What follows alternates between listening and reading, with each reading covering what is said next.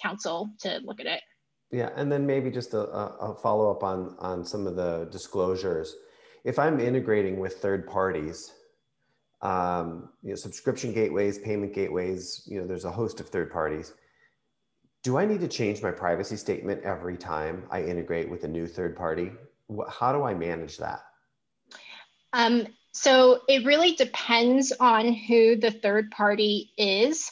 If you're integrating with like Stripe or a payment processor or a service provider, typically if you already have a disclosure in your privacy policy, you probably don't, you can make it more detailed, but you don't have to add a new disclosure. If the third party is, sometimes the integration, if you are yourself a service provider and you're receiving like end user data from your customer through that integration, that data collection would be governed by your customer's privacy policy. But I've seen what is more common now for service providers to include that detail in their privacy policy, just so the end user is looking at their privacy policy. They know that it's the customer's privacy policy that's governing that data collection. So the answer is it depends like who the third party is. Like if they're a service provider, if they're a customer, if they're somebody else, it will impact whether or not you have to disclose. Awesome, helpful. Hey, Marcus, one of the things I know you've got familiarity with is the tracking and following the myriad of regulations, privacy regulations, and or even advertising or cookie regulations as they've evolved. But startups can't, we're not going to hire a regulatory affairs person when we've got a team of 4. How should startups think about following all the different regulations and privacy that are coming down the pipe? Should they even bother to follow them? What are your thoughts? Well, again, it gets back to that business model. What are you doing, and are you even triggering those? Just because they're out there doesn't necessarily mean you're triggering them. So I think it's knowing what you are, and then potentially picking high watermarks and a standard that meets as much as you can. This is early stage and even mid stage. This is risk management much more than it is compliance. So what are you doing? How important are those activities to your core business, and what's your regulatory impacts? I don't think there's as many as some privacy lawyers would want you to believe there are. Privacy Lawyer Full Employment Act. But I think it's finding that high watermark that works for your business. So if you can run a business and be completely aligned with GDPR, great, knock yourself out, right? It's where those deltas that impact your business. So I think it's relatively, there's a lot of free comparison analysis out there. If you Google comparing GDPR and CCPA, there's 5 or 6 sites you can go to right now that show you the differences. So I think you can rely on some public information, but find some fundamentals that work for your program and stick with them. Yeah, awesome. We've got a question in the Q&A that is a multi-part. I'm going to attempt to summarize it here briefly. I think what we're talking about is unique identifiers and device unique identifiers. And that I think that there is a stigma that, a unique identifier is risky. I would say that they're not. It depends on your business. But the question is, if you get explicit sign off from your customers in advance with the qualification that the data can't be protected, in other words, you're asking for consent that the information can't be protected.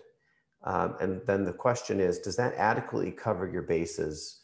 And the stage that we're talking about here is a stealth startup. Does anybody want to care to jump in on that, or I'm happy to if no volunteers. All right, I'll start and we'll see what happens. My read on this situation, the first thing that I look at is that this is a stealth startup. And so immediately my thought process here is that the risk is lower. However, I wouldn't want this to be the long-term plan, right?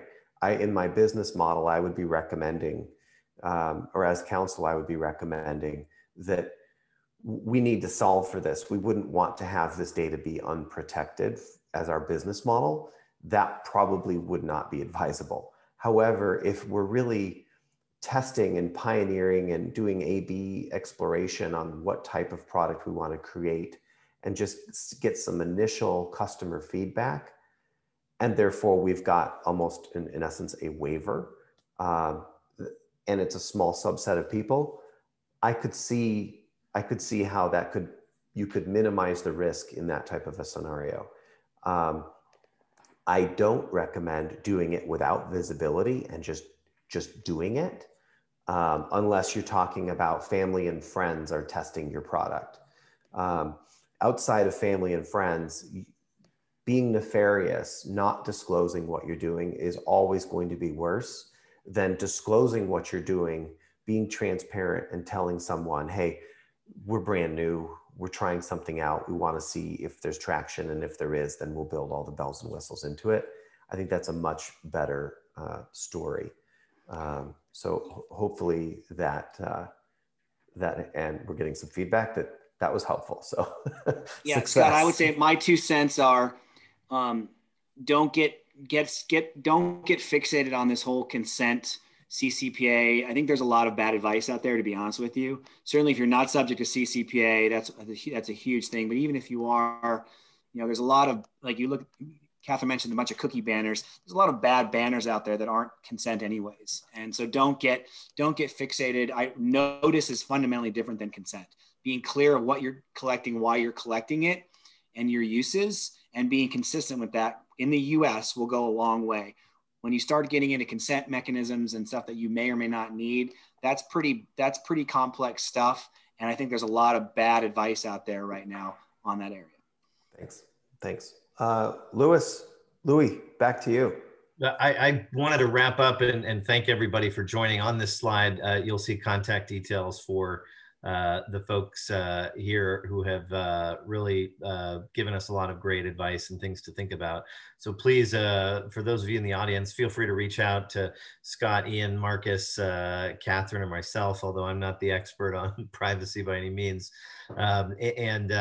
We will be circulating a copy of the slides, as well as posting a playback of the webinar on our YouTube channels in the next 24 hours. Thank you so much. Look out for our next webinar next month on accessing the U.S. markets from abroad and accessing the non-U.S. markets from home. Thanks everybody for joining, and thanks to our panelists. All the best.